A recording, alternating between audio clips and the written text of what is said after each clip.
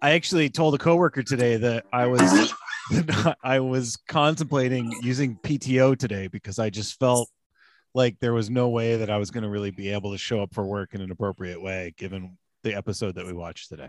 Dude, I was about to actually say, you know what? Let's sleep. Let's go to work, and then let's be well rested at work, and then watch Boba Fett after work. And I was like, Are you kidding me? What is wrong with you? Do you have a fever? I can't. Well, yeah, I'm just gonna go to work knowing there's an episode out there I haven't watched. Yeah. What if somebody off the street who comes casually, up to you? Casually comes up to you and says something. Yeah. What if a casual fan knows more than me? I'm not gonna let that happen. Now, I would say for you, dear listener, if you don't realize, Aaron has on his right arm, I believe, maybe it's on your left arm too, but I believe your right arm has. Is it right? Okay. Right arm has enough Star Wars tattoos that a random person could come up to Aaron and say spoiler things that would be full on a distraught triggering kind of a thing. So I can understand for you for sure, right?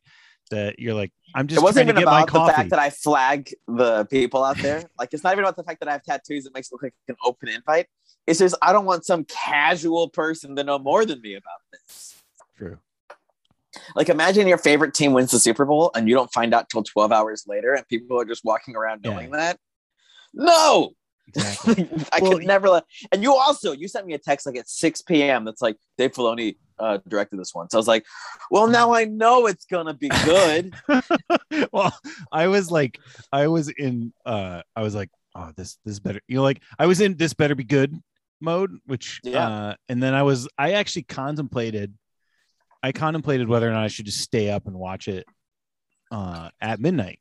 And I was like, I even contemplated whether or not I could set my VPN up to route Disney Plus, or so that I could fake Disney Plus into thinking that I too was British. I was looking up the same thing. I was like, how do I let them think that I'm British?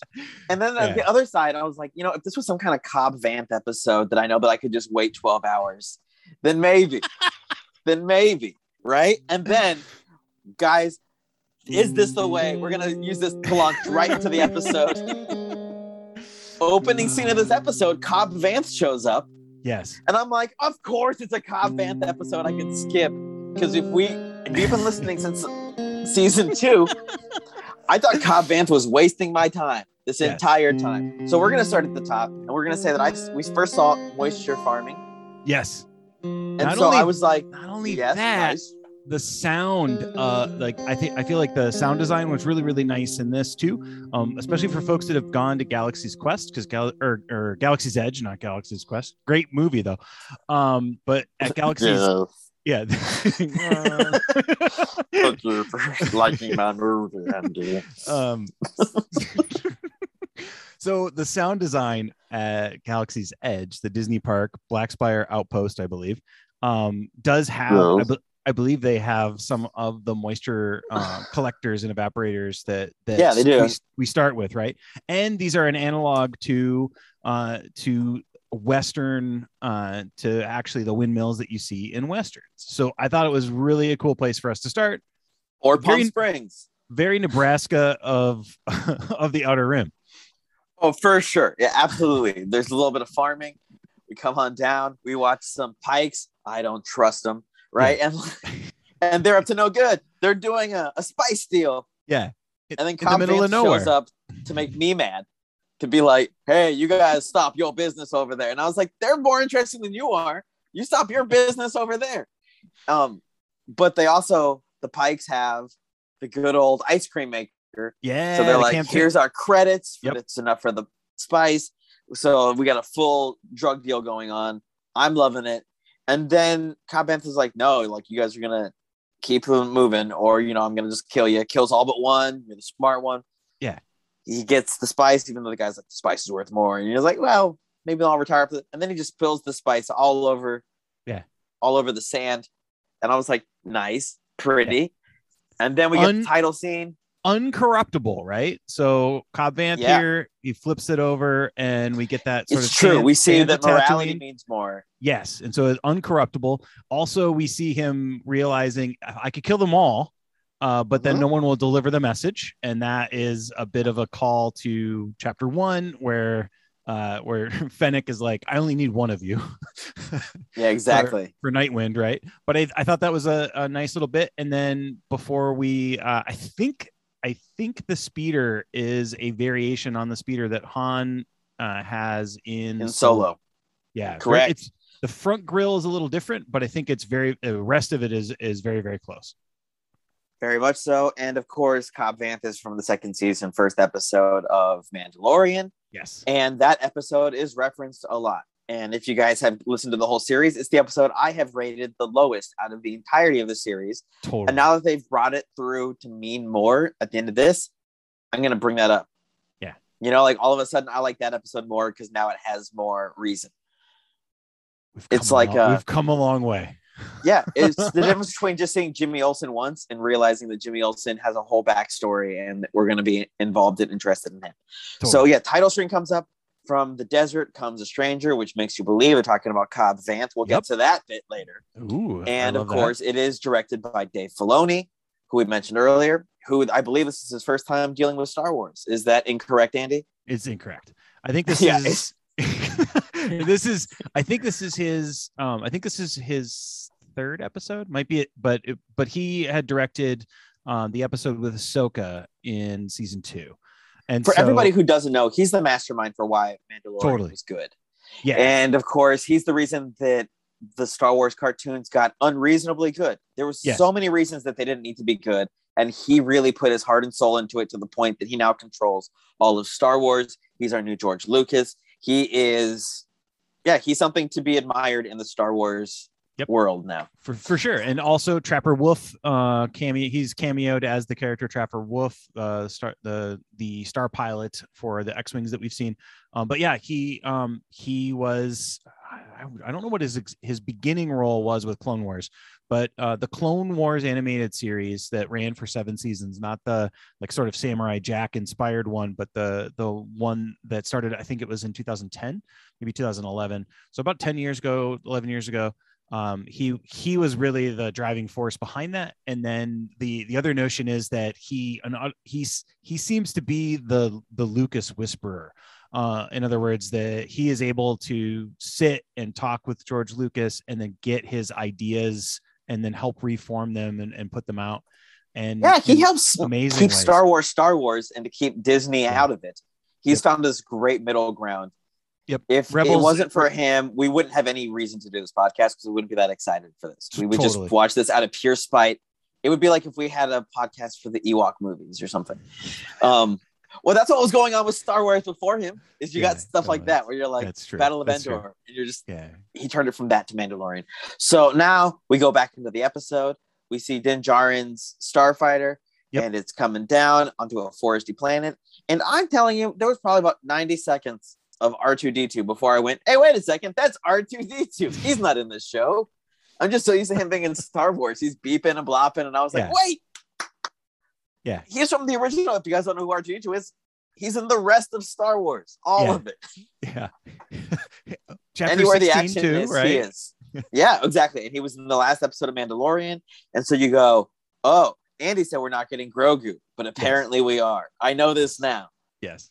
I was wrong. So he sits there, exactly, and he talks to the droid and goes, hey, I want to talk to my Grogu. I want to see your Luke Skywalker. And I'm like, cameos, right? And then R2's like, oh, here, we have these ant robots that are painted like me, and they're building a stone structure, and they built you a bench. Sit down, you old man. And we find out that they're building the Lucas School of the Arts, we'll call it. Yes. Which has much lore. Yes, I was like, so Andy, my question to you on this is the Lucas School where he taught his students, where Kylo Ren learned the Force, the same island that he was hiding in episode 8?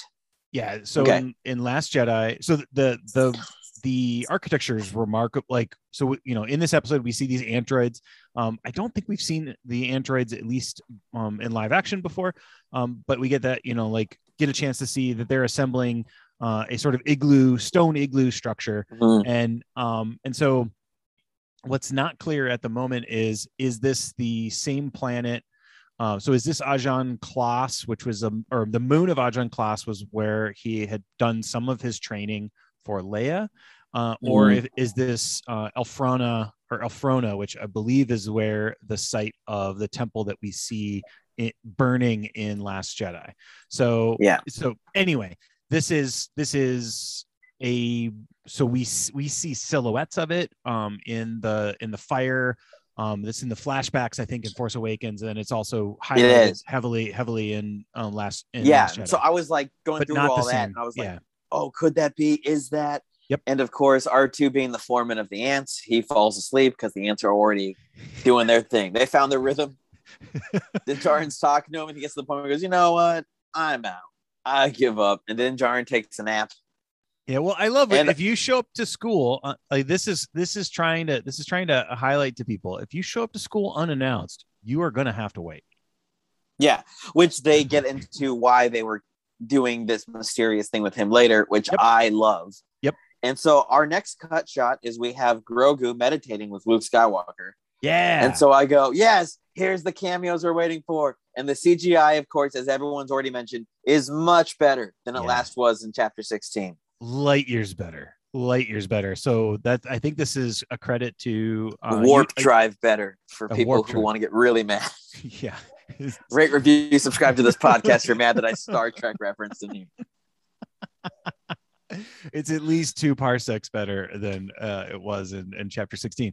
So I think that there had been, you know, some discussion about the YouTuber who was doing deep fakes of Luke from Chapter 16. I think his name is Schmook.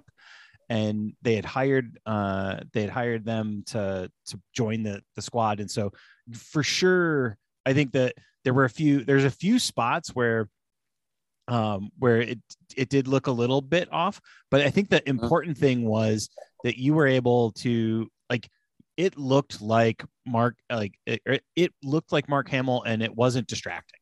I think that's the thing that we've seen. There was a point even in the Chapter 16 where we're like, oh, is this a Jedi that looks like Mark Hamill, or is it, you know, like, and then he's like, I'm Luke Skywalker. Like, thank God. He said. Yeah. In this year, there's no thank God. You're like, oh yeah, there is. There's Luke Skywalker. I will say his mouth is a little video gamey when he's talking. Yeah. But all things said, I don't care. I'm watching guys fight with lightsabers. I'm happy. And something that I do care about is they bring back John Williams music when they have Luke Skywalker around. Yeah. And so all of a sudden there's a frog jumping. Frog is captured by the Force because Grogu, of course, cares about his eating first. Yep. He's on a strict diet of always eating.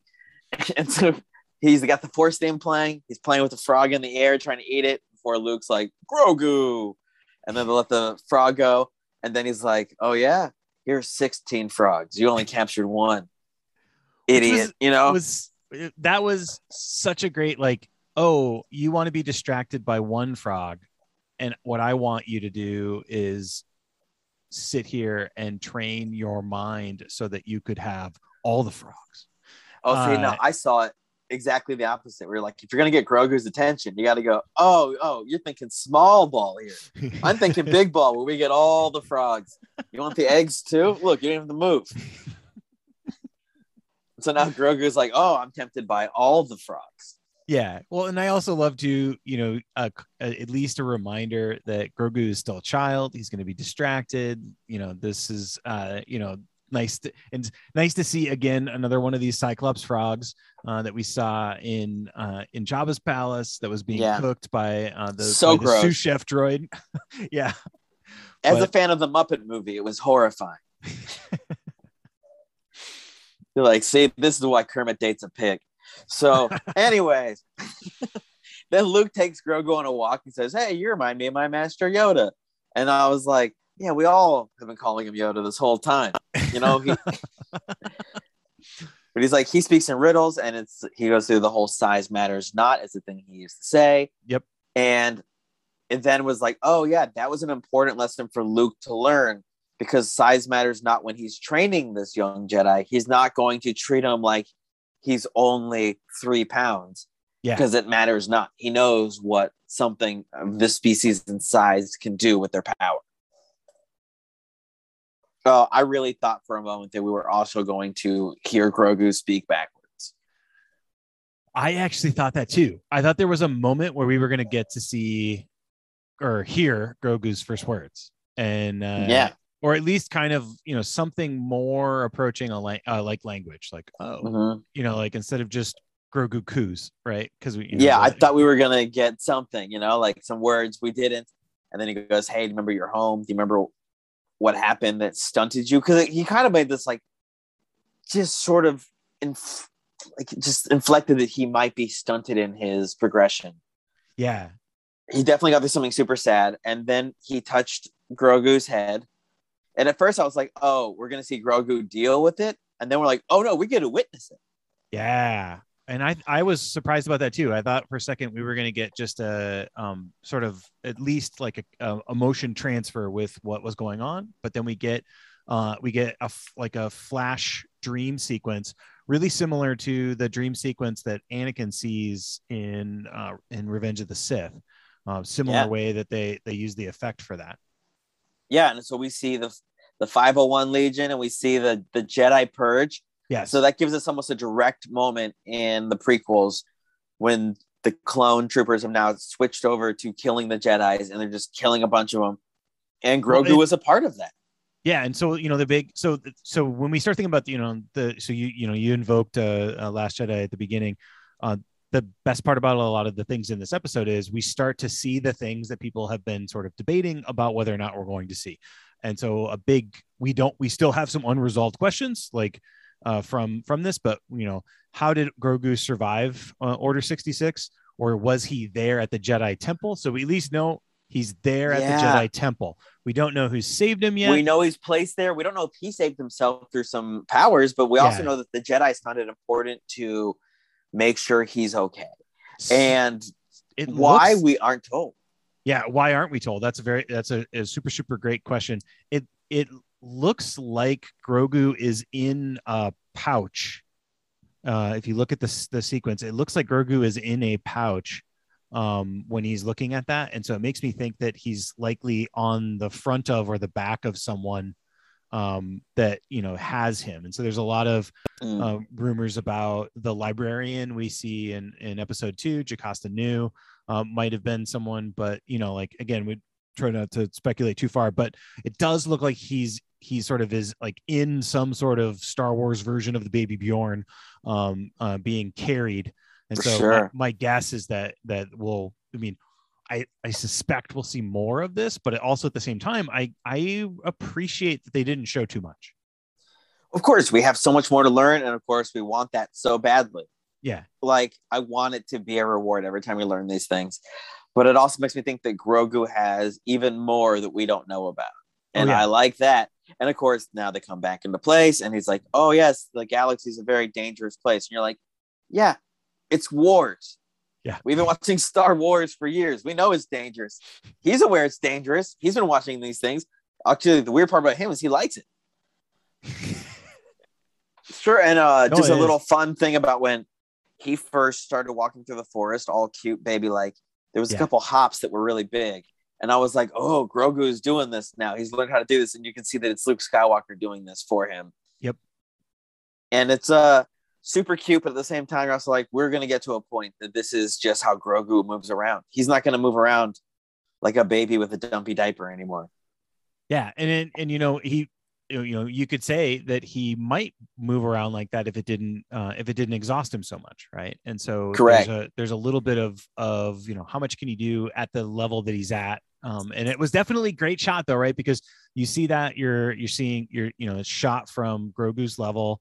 And then it isn't until you flip forward and see them from the front that Luke is using the Force to bring him along as they're walking.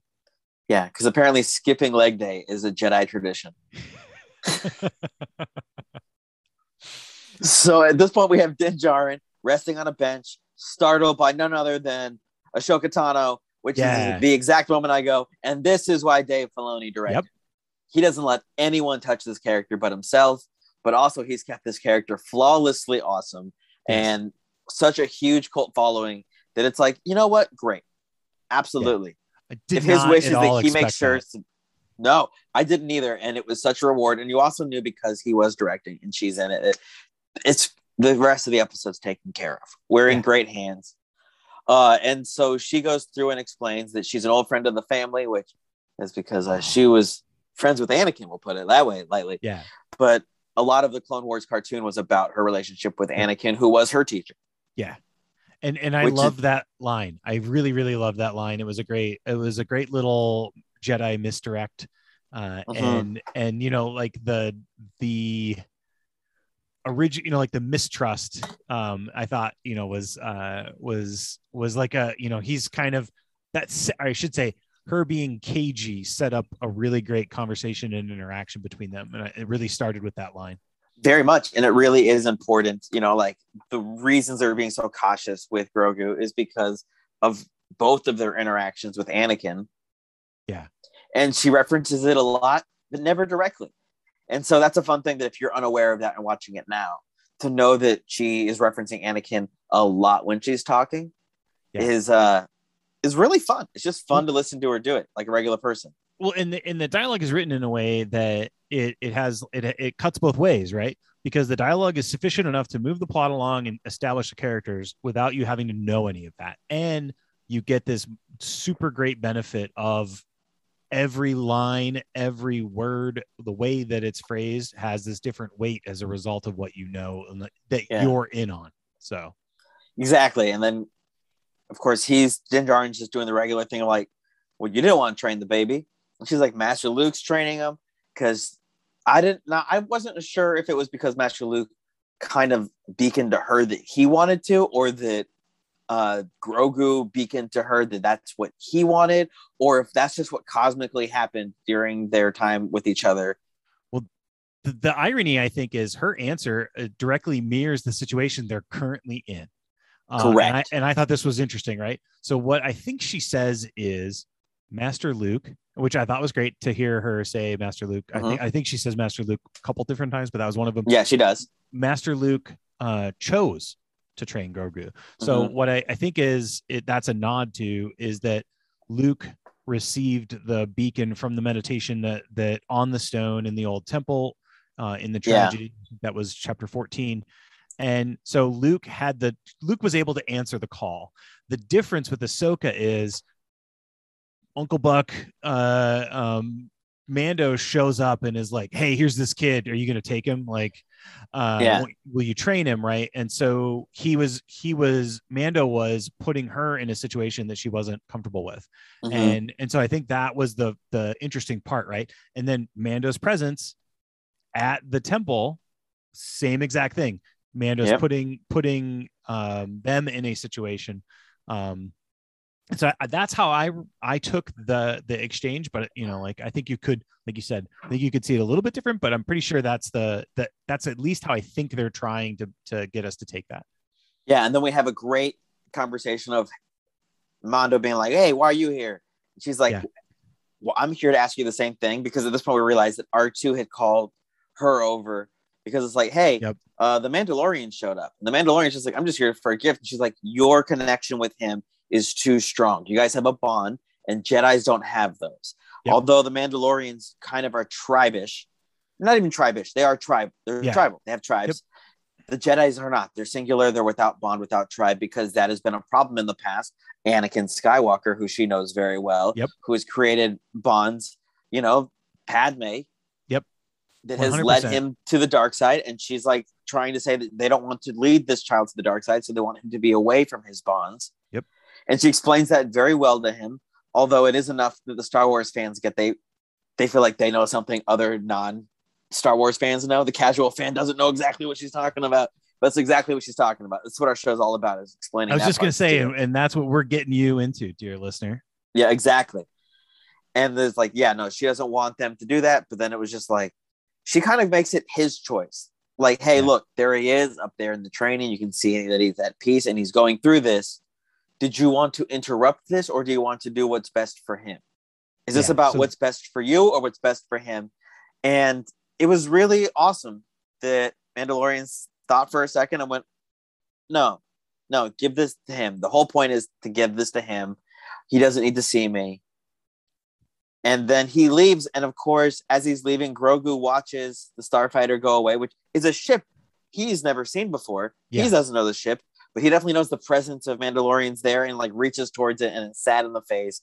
And nobody likes a sad looking baby. No, they don't. They don't. But, you know, he deals.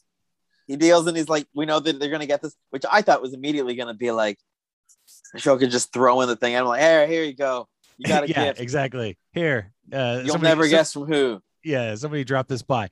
So, you know, like last episode, you did hear some people say, you know, hey, has Mando as a character sort of regressed, right? You know, with what we were seeing in the Return of the Mandalorian episode.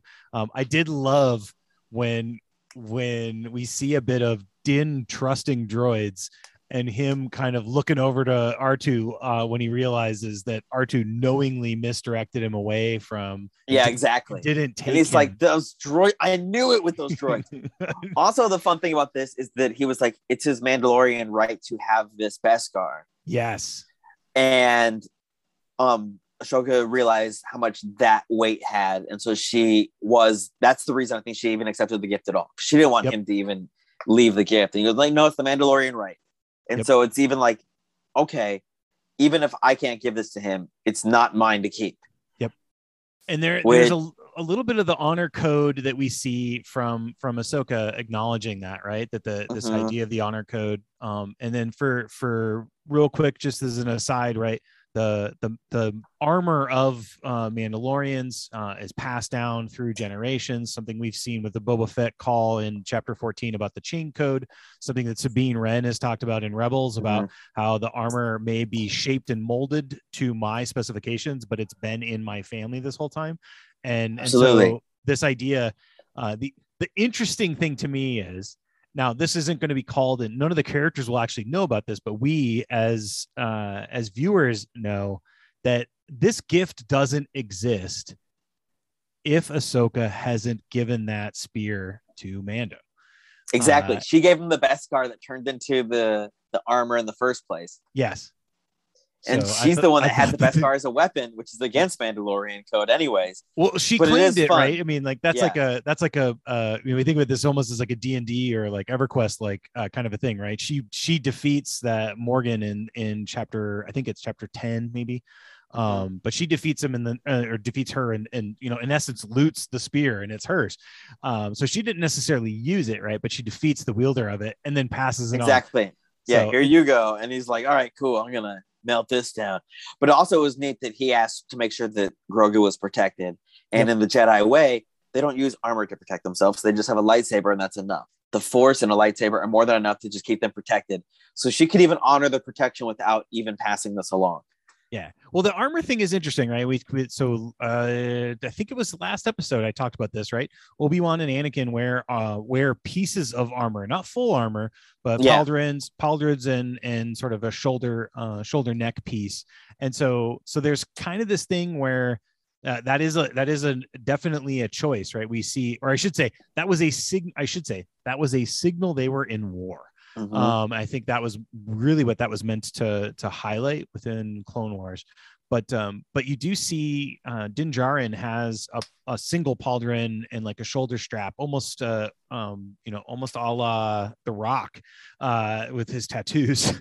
Nice. So there is a little bit of Jedi's like kind of wearing some of the armor pieces. Probably that's for us as fans so that we can tell them from a silhouette, which I just want to put in the forefront of our minds for later discussion. Absolutely. But yeah, I think it is, like you said, it is a break from what we would normally consider the earthy tradition of the robes being from sort of spun materials and the things that we see from Obi-Wan and New Hope and in Phantom Menace, etc. Absolutely. And then we continue on with the Jedi training, We see Grogu in a backpack, and we see Luke using a lot of the same moves he used in Empire Strikes Back when he had Yoda in the backpack. I love flips, all that stuff.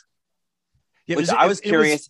We've all seen the YouTube video, right, where Disney recycles the motions and dances, and they put it in different movies.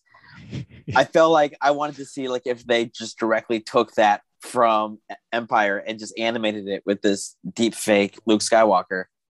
That would be okay. Yeah, if that turned out to be accurate, that would be. If that turned out to be accurate, I would not be surprised at this point. Yeah, no, I would for sure not. But I did think it was an interesting way of sort of Luke showing Grogu capabilities, right? So because you know, like when I was watching this, I was sort of like, okay, what does the student really get out of this?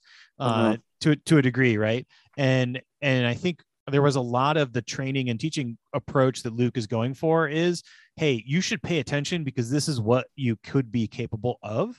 And hopefully, or, you know, to a certain extent, it was, this could be how you could protect yourself. Absolutely. And then Luke asks Grogu to jump, and we get the most adorable 2-inch jump out of him. He does not have hops. No, he's not going to be in the NBA slam dunk competition yet, but Luke is still training him on it. I thought for sure like his second or third jump was going to be like 9 feet in the air. Yes. But no, we saw the struggle because we still are not getting the payoff of him training. And it is very much like you're going to let the force flow through you, which is very similar to the Darksaber, where it's like, no, once you learn to wield this, it just sort of wields itself with you. Yeah, it's an extension. You're trying to force it, and you can't just force it. Well, and we get this like weird spin on Yoda's teachings, right? Where in essence he's saying you're trying too hard, right? Yeah. And we get Luke doing sort of Yoda back to Grogu on that. But I thought that was interesting about the trying too hard, because a little bit of Luke's failings in Empire are sort of almost learned helplessness, where like Luke's like, oh, this is too much of a thing, I can't do it. And where Luke's almost not trying, and Yoda sort of spurning him on this. I thought it was interesting in him thinking that Grogu was trying too hard, because we get a little bit of later on, we get a little bit of like, is he trying? That was as a comic that happens in stand-up. When the stand-up's trying too hard, you're like, I don't like this. But if he's in the right pocket of trying, all of a sudden the force flows through him and the audience is just eating out of his hand. The other stand-up comic friends of mine that are listening, I'll be very happy I said that and compared them to Jedis. So boom. So then they get Grogu learning how to rest and balance using the force, because as we can tell from his little baby weight movements, he's not a very well balanced, dainty creature. But we've also seen where Yoda was able to put down his cane and flip around. And we actually get to the point where we see Grogu start to do some of the flip arounds, and he starts to learn how to maneuver his body and the force to be able to do some flips. And we are able to get some of that satisfaction of watching him start to learn. And the training droid, so we get the training ball. And yes, and did you feel a little bit like Luke maybe should have given Grogu a warning about that? No, I thought it was adorable to watch him shoot himself. I thought it was as a guy who was told my whole life that watch out for parents with guns, kids shoot themselves. He's like, here's a thing that shoots you, and I was like, oh, good, this is gonna be adorable. Because I had that moment where so a close friend of mine in season 1. My task was to watch The Mandalorian and then text her to let her know that the baby Yoda was not in any harm and it was okay to watch the episode. Right. That was my role. And when this happened, I immediately thought about, I might need to text her because this was a little more traumatic and unexpected. But then, you know, I thought it was nice to see that, and then to see his learning trajectory. And now we get, he can actually jump. He can actually maneuver himself. As an American, I was like, look, school shootings happen in a galaxy far, far away too. Oh, what, Andy? Rate, review, subscribe, and say that was a terrible joke. So anyways, I did think it was actually unfair for him not to have something to deflect the shots with, because I have only seen Luke use that to learn how to sense where it's coming from and to block the shot. Yeah. And to not even have that ability to block it didn't seem fair, but he was learning how to jump out of its way, which was a great sequence. And I was very happy to see that training droid again. Well, it was a great thing. And that's where I was headed with that, where I was like, I don't know if Luke really helped him in this one, but I do think it's great to see him be able to go through that sequence and then finally kind of be like, all right, I'm done playing, and then break the training droid. And then he basically passes out again. So we get a little bit of this notion of he taking protects, a lot out he attacks, he naps, he snacks. That's what we do. That's what we know about him. And then when he's sleeping, Tano's like, "Oh, look at what you taught him. You know, sometimes the student guides the master." Which nudge, nudge, nudge. Listeners are trying to learn all the nerdy background. Yes. She's talking about Anakin. Yes, she is. and how he's kind of taken over Obi-Wan in the end of the prequels and into the Clone Wars cartoons. And I am not super versed in that to know how much she guided Anakin during her training either. So you could make the argument, and like this is like, well, again, Clone Wars has been out for a long time. You can make the argument Anakin leaves the Jedi Order as a result of Ahsoka having left the Jedi Order, and I took a little bit of that. So again, all of Ahsoka's stuff are these great sort of Eastern mystic lines that really pair well with the environment, the bamboo and this lush green environment. But yeah, I took that as it could mean that Ahsoka actually taught Anakin a lot, which I think is one meaning of it. I think the other is that Ahsoka witnessed Anakin pushing Obi-Wan, which is what I think you're saying, right? Yeah, that's what I directly took the reference as. Well, I didn't know if there was a deeper meaning even behind that. Yeah, I think that it's this, like, it could be either, and I think that folks that have seen that, like, Ahsoka was the first to sort of say, like, I don't think the Jedi Order is really all that it's cracked up to be, and left. And so like a lot of the plot points of, or we could say that all of Clone Wars is character development for us to feel more of Anakin not having a choice in Revenge of the Sith. And so that not having a choice and him leaving really is tied, I think, to Ahsoka, him seeing his own student leave. And now and Luke's like, oh, I sense the Mandalorian was here. Yes. And Ahsoka's like, oh yeah, he brought this gift. And he's like, I don't know what to do about this. And she's like, you got to let Grogu decide. You got to trust your instincts. Yeah. And like, we know that that's the right answer, but we're also deeply afraid he's going to choose the wrong thing. Totally. If we know anything about this guy, he might think there's a snack in there. He would throw away his force training for the right color cookie. Yes. He hasn't made the best choices in those regards so far. Although we did see him not eat the frog. So we did see that he is putting some force training ahead of his eating. Totally. Growth. I mean, and the other thing too, I don't know about you, but I was a tad bit worried that Ahsoka wasn't going to give it to Luke. And then we saw that. And I was afraid Luke was not going to actually let Grogu see this or know about it. I wasn't sure whether that was going to happen either. Yeah. Especially at this point in his training. Yeah. But then we get them saying goodbye to each other. A little, maybe the force be with you. Yes. Very iconic line. Well, and then we get Luke deliver the line that we hear from child Anakin in Phantom Menace to his mom, will I see you again? Right. And so Luke asks Ahsoka that, and then again, Ahsoka, very cagey answer, like, well, maybe. But, and then, before we get to see if we get picked up for another season. Yeah, exactly. Hopefully the ratings are good. If everybody hates this series, maybe we won't. Exactly. Subscribe to Disney Plus. But I think that there's been a lot of discussion, or I should say, when we started looking at the situation as of The Force Awakens, there was a lot of discussion about when will we see Luke, or will we see Luke? And then the other notion is, if Ahsoka's alive, did Luke and Ahsoka ever meet?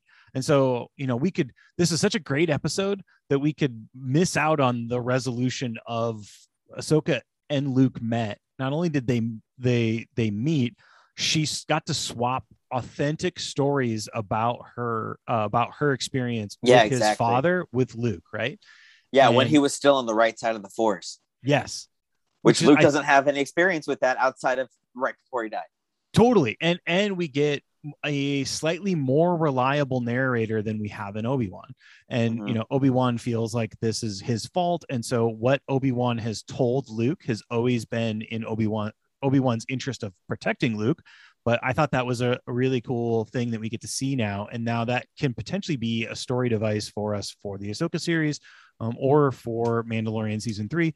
But that was a really, really amazing moment that wasn't even on my radar for what we would get today. Oh, I didn't think we would get that. I mean, maybe ever. Yeah, ever. If we would, I thought he'd be like late season 3 Mandalorian. Yeah. Did not expect this in Book of Boba Fett. And so now we catch Din Djarin flying Tatooine. We see Jabba's palace. He's flying the Starfighter right in. And we're like, oh yeah, I guess this is Boba Fett's show. You know, it'd be nice to see a Boba Fett cameo in this one. I think that was the 20-minute mark, by the way, because I had that moment of like, okay, I loved all this, but I also haven't forgotten what I'm watching. And I think it was about the 20-minute mark that we actually get to Boba's garage, if you will. Yeah, much like Jay Leno's garage, except they got barges instead of cars. Which there is a barge in there. Yeah. So and of course, there was a skiff, and then there's the fire spray was in there. I think, or at least the two that we see most identifiable. I did look to see if Boba had replaced the ill-fated plunk droid who was blown up.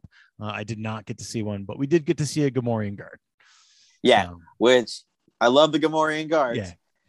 And Gamorrean guard is like, "What are you doing here?" And he's like, "I know Fennec Shand," you know, which is kind of like when you go to a restaurant and they're like, "Well, you know, I know the owner of this place." You know, like, oh yeah. You tell the manager. I know the manager. Except it worked. And he's like, oh, you know the manager? Right this way. We've been expecting they go to a briefing room. Yeah, exactly. Where we see the mods who were not very popular from earlier in the season. We see Boba Fett. We see Black Krrsantan, which I popped for. I was like, yes. Yeah. Black Wookiee. And then we see Mokshaz. And we see the major domo of Mokshaz. I don't think we have a name for him yet. I'm sorry, I wrote down the wrong name. Yeah. Yes, we see the major domo, and I didn't think we'd see him ever. No, I didn't either. And so we can see that they have now sort of joined forces, and they're on the same side, and they're looking at a map to try to figure out what to do next. And the holographic map, of course, because it's Star Wars. Which, of course, we get the great line of that it was a scheduled vacation that Mokshaz took. Yes. It was not to flee the situation. Oh yeah, of course. It definitely was not to leave an angry Boba Fett in the lobby. It was definitely a scheduled vacation with bad timing. Yes.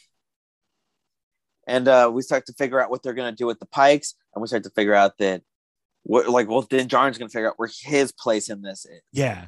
And so we get Krrsantan. Krrsantan is part of the muscle. We've got, and now Din adds to the muscle. If we think about this from the old school World of Warcraft, right? You have armies and you have a hero, right? So Din is one of our heroes, Krrsantan one of our heroes. But what we're missing, foot soldiers. Muscle.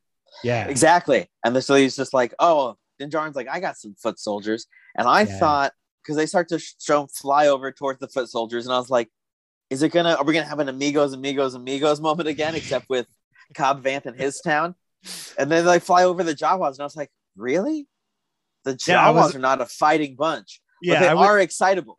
Yes. I was like, wait a minute, like the Jawas? Like I had a brief moment where I thought the foot soldiers he was going to pull in were going to be clones. I was really curious because there was also like, are we going to see Paz Vizsla? Like, there's so many things that we could see. I don't know what he's pulling. Yep. And then we see that. But the Jawas have a very interesting thing on top of their crawler. Yes, they do. They have a crate dragon skull. Giant crate. And so that also gives us a nice scale. Like when we're looking at it from, sort of Tusken and like man-sized nature, I thought it was great to see the scale, because the Jawa crawlers have always been so huge, and then to see that then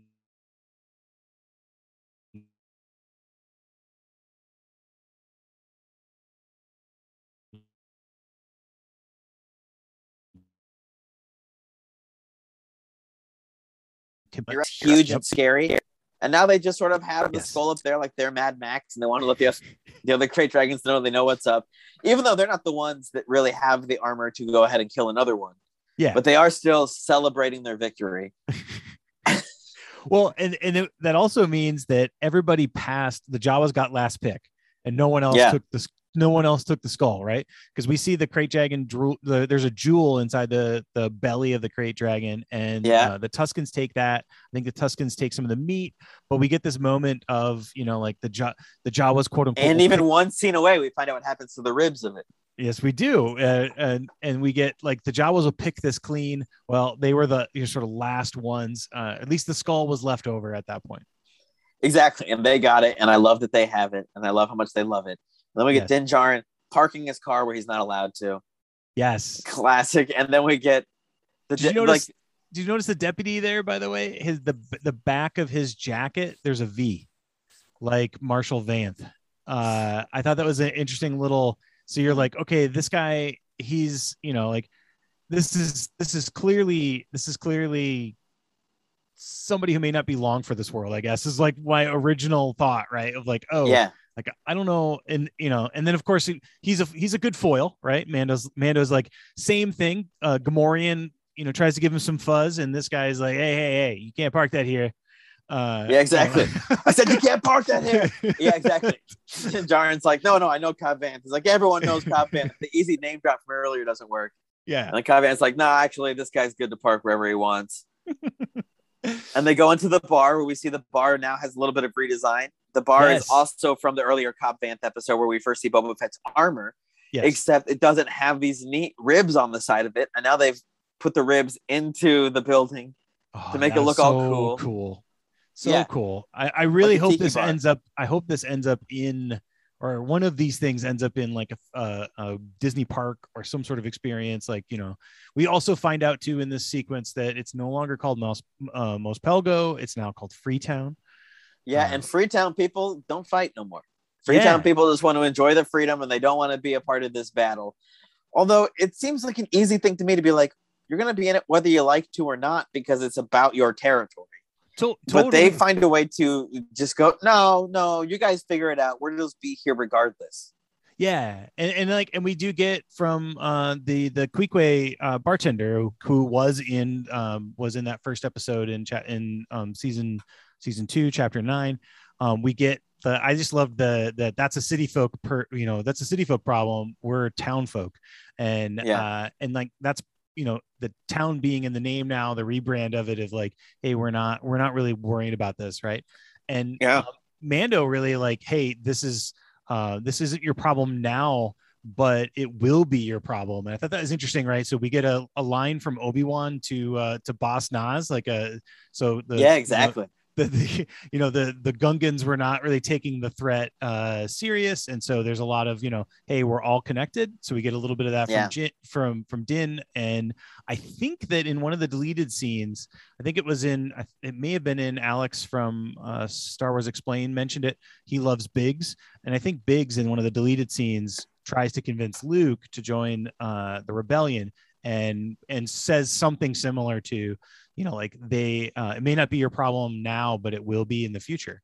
So anyway, I really like I think that's a central, whether or not central, but I mean, like that's a thread that's been pulled through Star Wars an awful lot.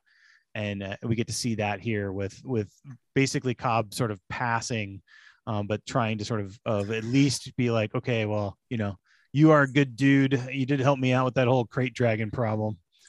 Yeah, exactly. But they still don't exactly sign on, but they're just like, hey, but we do both respect what we do.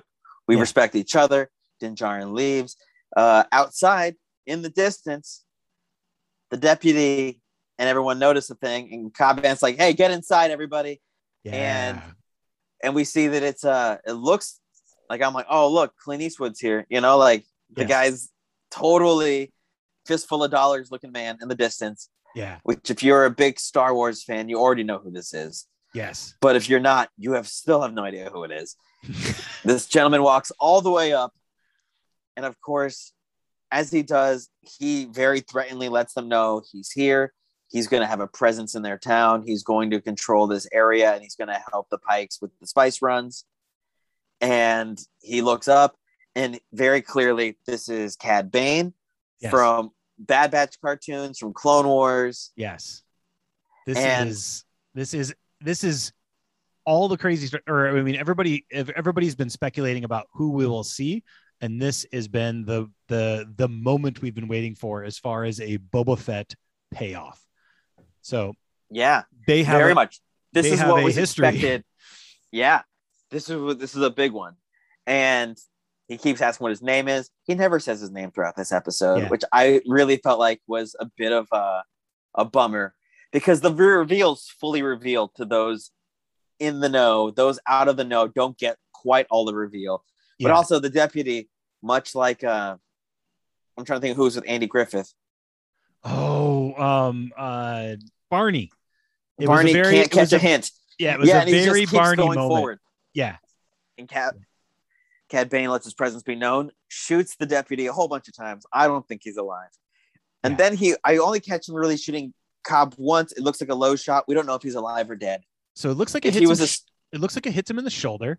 And part of the reason it hits him where it hits him, it would have probably hit him right in the heart, but the deputy's attempt to interfere might actually have saved Cobb. So when he turns and I think that changes his position. So that I think so, and he only shoots Cobb once, and then he shoots the deputy, and he shoots him multiple times, which I loved because it was an extra disrespectful times. Like, kind of a like bam, bam, bam, bam, bam, bam. I'm gonna like shoot you as many times as I can. Well, just like in Zombieland, where like you got to remember to double tap, you want to make sure they're dead. Yep. It was like, let's go for 7. Yeah, let's go for 7 taps this guy, make sure he's super dead.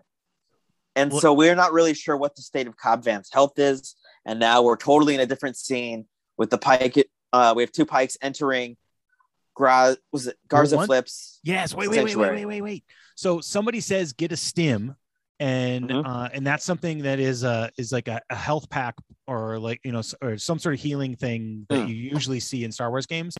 So I think that it was in Force Unleashed, and it's so I think it's letting you know he's not fully dead. If we're going to go Princess Bride terms. Yes, we're going Princess Bride terms. So he might be dead, but he's only mostly dead. He's not all the way dead.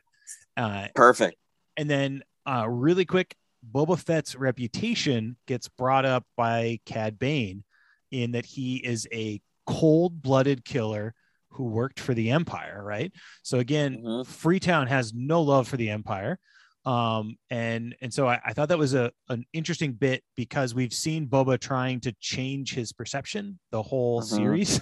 And so this is a moment where his past is sort of catching up with him in one way. And so I thought that was a nice little bit. I also loved the very Cad line was, "You should have kept your armor." Has lots of different meanings in this context, right? And I think that was a super, super great thing that was there. It's, which you do notice Cobb Vanth throughout this episode gets disrespected a lot. And he does mention he got respected much more when he was wearing Boba Fett's armor. Totally. And not even like there is, I'm sure, somewhere like that might be Boba Fett, but it's also, they just know they can't shoot through this armor. Yes. And he does mention he does miss his armor. Yeah. So then we get to the Pikes. So 2 Pikes walk into a bar. It's the beginning of this joke. It's they say, "You want your helmets clean?" They say no. We get a good shot of all the same characters we watched in the same bar throughout the whole series. It's become like they always introduce a little Mos Eisley, but it's also a lot of regular business, very well lit. It looks nice. They do switch up little bits here and there. Like there's a Snaggle. I think that the character was called Snaggletooth, but I forget the race. But there is a character at the bar that's a little bit different. So they are kind of like shifting around things. But every time we go in, it's mostly the same Easter eggs and stuff that are on offer. For sure. And we do see Max Rebo's band, but we do not see Max Rebo. Yes. Very important fact. And exactly, we see that he's got a drummer that's got many arms, which I appreciate. And then the Pikes pull out a bomb, or they put it on the table pretty blatantly, but they activate it. No. Well, it was like, so I think, okay, so I did watch this. I did watch this twice. So maybe Mm-hmm. they walk in with the Camtono that we've normally seen Yeah. as sort of the Mando universe version of a suitcase, and it is For at sure. least for us, it is the suitcase of money. And so Yeah, we carry credits in it mostly. Mostly, or Beskar, you know, but valuable things. And I think when they walk in, the Pike that is sitting on the right hand side of the screen puts it down by his feet, down on the other side, so it's not on the table. And then they like kind of hang which out, is very Jackie Brown. Yes. And they like kind of hang out for a moment, long enough that the protocol droid asks them for an order, long enough that the Twi'lek, the male and female Twi'lek, can ask if they want their helmets shined. And then they decide, peace out, we're done. Yeah. No, actually, we're going to leave, but the Camtino stays. Yes. And it blows up the bar, which I immediately was very sad. You're like, wait, they're all gone. They're gone now. But also, as everyone on the internet's pointed out, if you're ever working at a place and Max Rebo calls out for the day, you call out too. This guy has no-showed a couple straight tragedies. He's got a sense, man. Max Rebo knows when to not be somewhere. Oh, yeah. And we don't know if that's a power or not, but I think that's a telling thing. They seem to know that, like, we want him alive as just fans. Yeah. But also, for sure. If I was his coworker and I was like, hey, is Max in today? Like, oh, I'm actually Max's stand-in. I'm a robot with 8 arms and I drum. I'd be like, oh, I'm feeling sick today too, man. I better get out of here before anything happens. You could take this all on your own, right? You don't need me. I'm going to go. It's like, oh, I got a friend that plays the weird flute, but he does solos over my drumming perfectly. So this is going to work out. Like, oh, great. Let me know how that turns out. But this is an interesting, I mean, it was really an interesting moment, right? Like, because we have, you know, so you were talking about, I interrupted you, but so we've been talking about Garsa Fwip. We don't really know where Garsa Fwip is, you know, as far as the alignment. And this really does kind of change what we know about or see as her alignment within what's going on. Yeah. Yeah. We don't know if she's done any sort of, it looks like she just lets all the bartering happen in her bar. Yeah. And maybe that's why they want to got her. For all we know, she made a barter herself that went the wrong way. Maybe we'll get those answers next episode. Even if we don't, we know that's not a location where people can safely barter these things anymore. No, totally. But I mean, like, I guess the thing for me was, you know, and this is, you know, to allow us to come all the way back to the Boba Fett thread of the storyline for the series. I think we thought that the mayor, Mok Shaiz, and Garsa were on the same page. This definitively tells us that Garsa Fwip is not on that page, at least with being aligned to the Pikes, or the Pikes are just like, yeah, we're just going to take pot shots at whoever we want. That's also true. They might just be causing some chaos. So now we get to the Sophie's Choice of the Star Wars universe. Yes. Where Luke Skywalker pulls out the cutest little chainmail I've ever seen. You know, like, I was like, is this what people who do LARPing give their infants? Pulls out it's like the tiniest little shirt. And he's like, see, look, the Mandalorian brought you a shirt, you know, like, and he was like, oh, sweet. I love Mandalorian and shirts. And then he's just like, but here is Master Yoda's lightsaber. Yeah. Which is like, oh my God. Which I want to give to you. Exactly. Which is just like, oh no. And so it's just like, are you going to go with your bonds or you're going to go with your training? Yeah. Real moment. Whereas, like, you're going to have to choose, you know, like, and luckily he doesn't speak any words, so we can get a close up of his face before we go to credits. But it was like, it's a real choice. That's the end of the episode. Now it's and we're left with the cliffhanger with one episode left. But I, as a fan, I'm like, well, that's not fair because you had your bonds with Leia and Han, and Yoda let you go do your bidding to save them before finishing your training at the end of Empire. Although you lost your hand in the deal, there's no way to tell the Luke Skywalker story without, in the middle of my training, I had to leave to help my friends, which is exactly what's going on with Grogu. Totally. 100%. So neither of us have kids, but I think we've probably heard our friends have their parents say to them, I hope your kids put you through what you put me through. And I really feel like that Grogu is set up in a situation to put Luke through what Yoda was put through, right? Which, so if he does choose his bonds, he does choose to be a foundling, that's going to be something that kind of puts him in that frame. But I thought it was really interesting that it was put there in as a choice. So like you said, like the interesting thing is that there were all these little bits of pieces that we could see of attachments.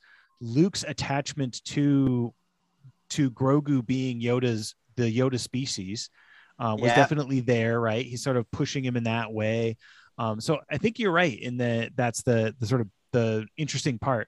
The thing I don't know what to do with yet, and again, like, we don't speculate a ton or anything like that, but there is a person in the Star Wars universe who didn't have to pick in this situation, who was both Mandalorian and Jedi, and that is Tar Vizsla. And exactly, which you're like, wait a second, is this going to be the second Tar Vizsla combination we've ever seen? Yes. So like the interesting thing, right? The false dichotomy, like, is what I think you're saying too, right? And then so we're saying the same thing in different ways, is Luke is setting him up for a choice, but there doesn't need to be a choice. You could be both of these things. And I think now that could very well be exactly what happens. I'm really excited for any of those three choices. Totally. A, B, or C, all of the above. Yep. And so at that point, what did you think of the episode? So, one, I will just say for loyal listeners, this was the culmination of the entire time we've done any of the episodes, because I was saying, our first episode was chapter 9. So season 2, season 2. It's true. This is your validation for standing up for Cobb Vanth way back then. I stood up for Cobb Vanth, and it has looked like a utter mistake on my part. And finally, that's true. It's blown up in your face repeatedly. And right now I'm laying all cards on the table. I fold. So happy he's here. So all I could say is that if I were to say anything against this episode, it would be just an incredibly hilariously bad thing for me to do, but it would be classic Star Wars fan, right? I'm going to talk to you about how much I love this episode, and then I'll tell you how much I hate it. But yeah, so the seeing Cobb come back, being like somewhat right in that, where I was like, okay, whew, like I do understand, from a longer view what's going on. And then to get the action that we had in the episode, I thought it was great. The thing that kind of blows my mind. So I think this is a 10 out of 10. Okay. But, and the Luke, the quality of Luke that we got, where if we had the Luke from chapter 16, I don't think we get the emotional connections. I don't think we get the play between Ahsoka. So that is a major, major piece in being able to communicate that part. The thing that's a little bit funny is, books have this idea of having an interlude. This is something Alex on Star Wars Explains talks about, is like these sort of interludes that you had. You didn't notice those as much when you were in a series called Clone Wars, because it was Clone Wars, and the interlude still pointed back to the name of the show. And so I loved this, but part of me now is just like, man, if this was just called like the continuing stories of Star Wars, I don't think we would have I wouldn't have any of the conflicted emotion that I have, because I'm like, okay, I got this amazing episode, but I really came to this party to see Boba Fett, and I only got to see him once. In my defense, because I'm Boba Fett, in Boba Fett's defense, less is more has been the Boba Fett thing the whole time. We only had a couple minutes of Boba Fett in the entire thing, and it was so popular. And his two best episodes are when he got that amount of attention. In the same, like everyone's like, he's talking too much, and they're like, all right, let's put him in 2 episodes where he doesn't show up at all or barely talks. And they're like, yeah, this is the best. So it is very Boba Fett of him to not even be in the room for the majority of 2 episodes. Also, as a Boba Fett fan, it wouldn't be a high ranking, but as a Star Wars fan, it's 10 out of 10. And so I'll take 10 out of 10. It's like watching, if you're an Eagles fan, it's like watching them win the Super Bowl, but it's with the backup quarterback. Yeah. This is the Nick Foles game. This is the Nick Foles game. Yes. And So I think that it's just that. We're just like, no. It's great. It's still absolutely everything I ever wanted. It's just not the face of the person I wanted. It's just a different helmet. But I was in no time missing the other helmet. So I was like, no, this is the best. This is 10 out of 10 chainmail shirts from Hot Topic or whatever. All American Jedi boy. Oh man, I wish Hot Topic had chainmail shirts for sale. Now that they put this in a TV show, you about to watch them. You're about to watch little chainmail shirts. Well, like the thing I think is interesting, right? If you were to do the inverse, so there's been jokes about this being like the Mandalorian season 2.5. And so to a certain extent, if you had called this the Mandalorian and there were like 4 episodes of Boba Fett being drug around the desert by Tuskens, people would be absolutely incensed that, like they'd be like at the door of Skywalker Ranch, like pitch for, Beskar spears and torches. But so I think there is, at least the fact that it has the Boba Fett moniker that is maybe a little bit of a softening of it. I think I had not, until you said that. I'm glad you waited to when we were recording to say that. That is the most amazing observation, as Boba Fett has always been the perfect badass in the background. And I think it's on one of the shows. He's just looming a room away. Yes. And that's when he's at his best. And I think that's what this is. And it's bringing us to all of this attention. It's the heist movie, except we're watching all of the people. It's Charlie's Angels. We're watching the Angels right now. Yeah. And so I think it's awesome. I think it's super cool. And just because I want this in recording, I think Dave Filoni has a Beskar armor for his Star Wars reputation right now. Totally. Or only Dave Filoni can pierce it. Yeah. only Dave can make the spear that would actually pierce his armor. His own reputation. Absolutely. So Andy, I gotta ask, man, is this the way? According to the Most Pelgo Territories map, yes.